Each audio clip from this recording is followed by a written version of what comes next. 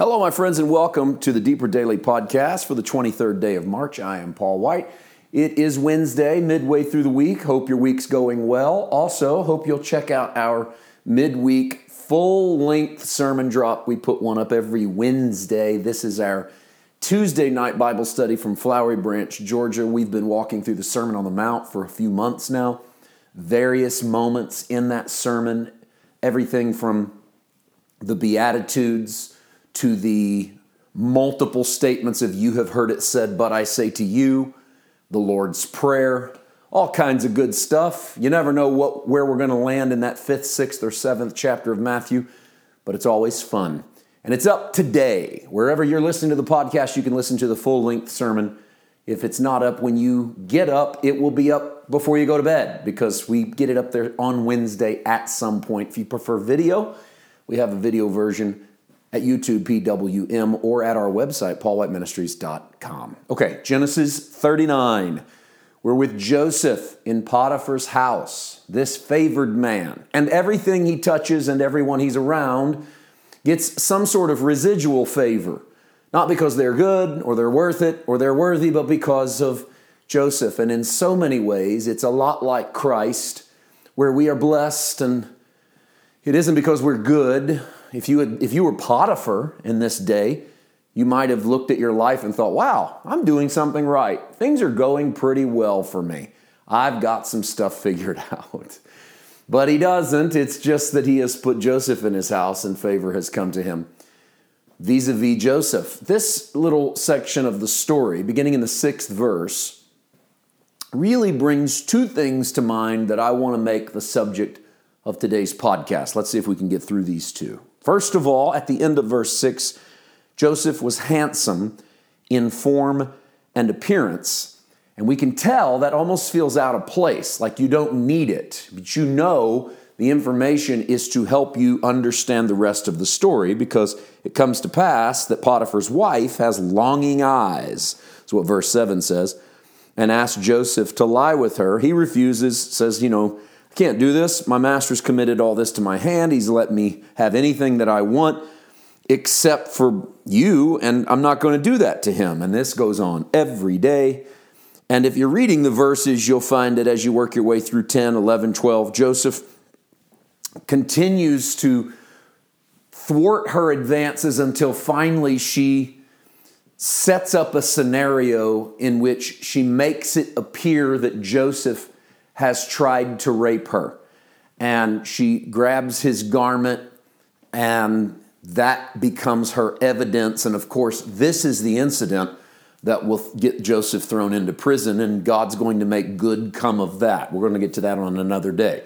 The 2 points that jump out at me in this portion of the story are, first of all, don't allow what happens in the natural to determine who you are in the spiritual. Don't let it define you. And secondly, don't depend on external rules and regulations to govern your moral decisions. Let's work through those two. The reason I say the first one, which is don't allow the physical circumstances to determine your spiritual direction. Joseph has the favor of God, and then as an afterthought, almost a transitory thought, the Bible tells us he's handsome. Is he favored because he's handsome?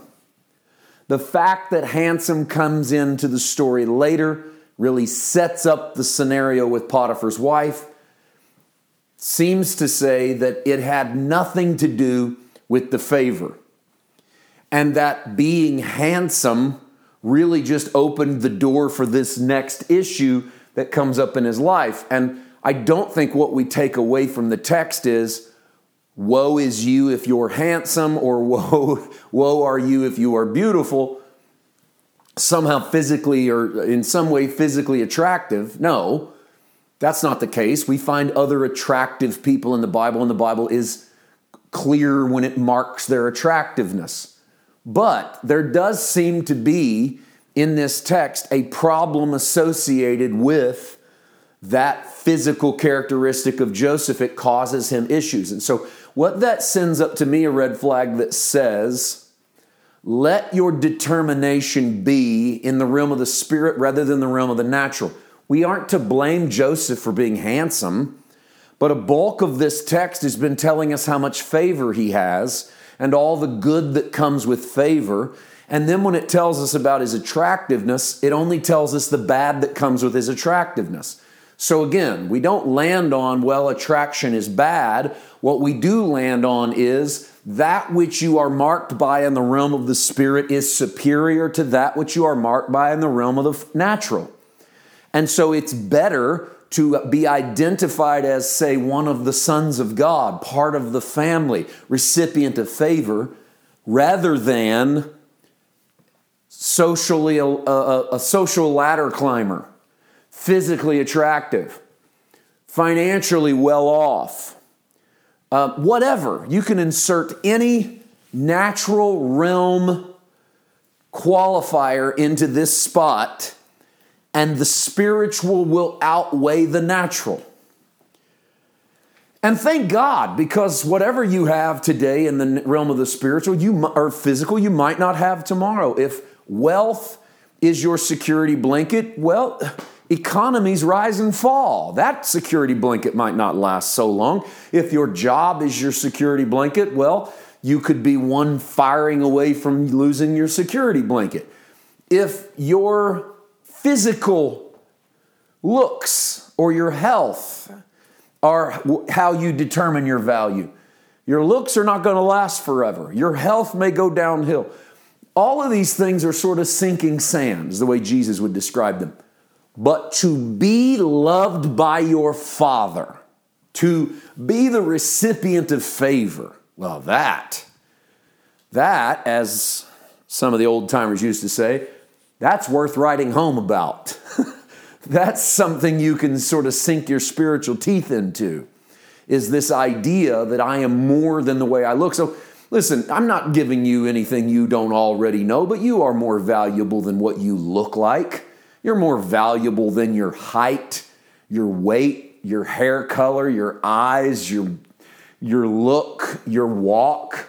You're more valuable than how much money you have or where you live or what job you work at. And you might be great and 5-star in every one of those categories, but you're still greater than all of those categories because you are better defined by the favor of God than you are by what you physically bring to the table.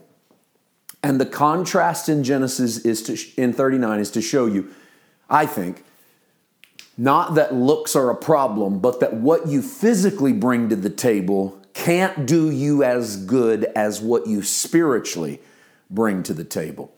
I told you there was a second thing, which is don't allow your moral choices to be determined by the externals. We didn't get into that, so let's do that tomorrow. We'll see you then. God bless.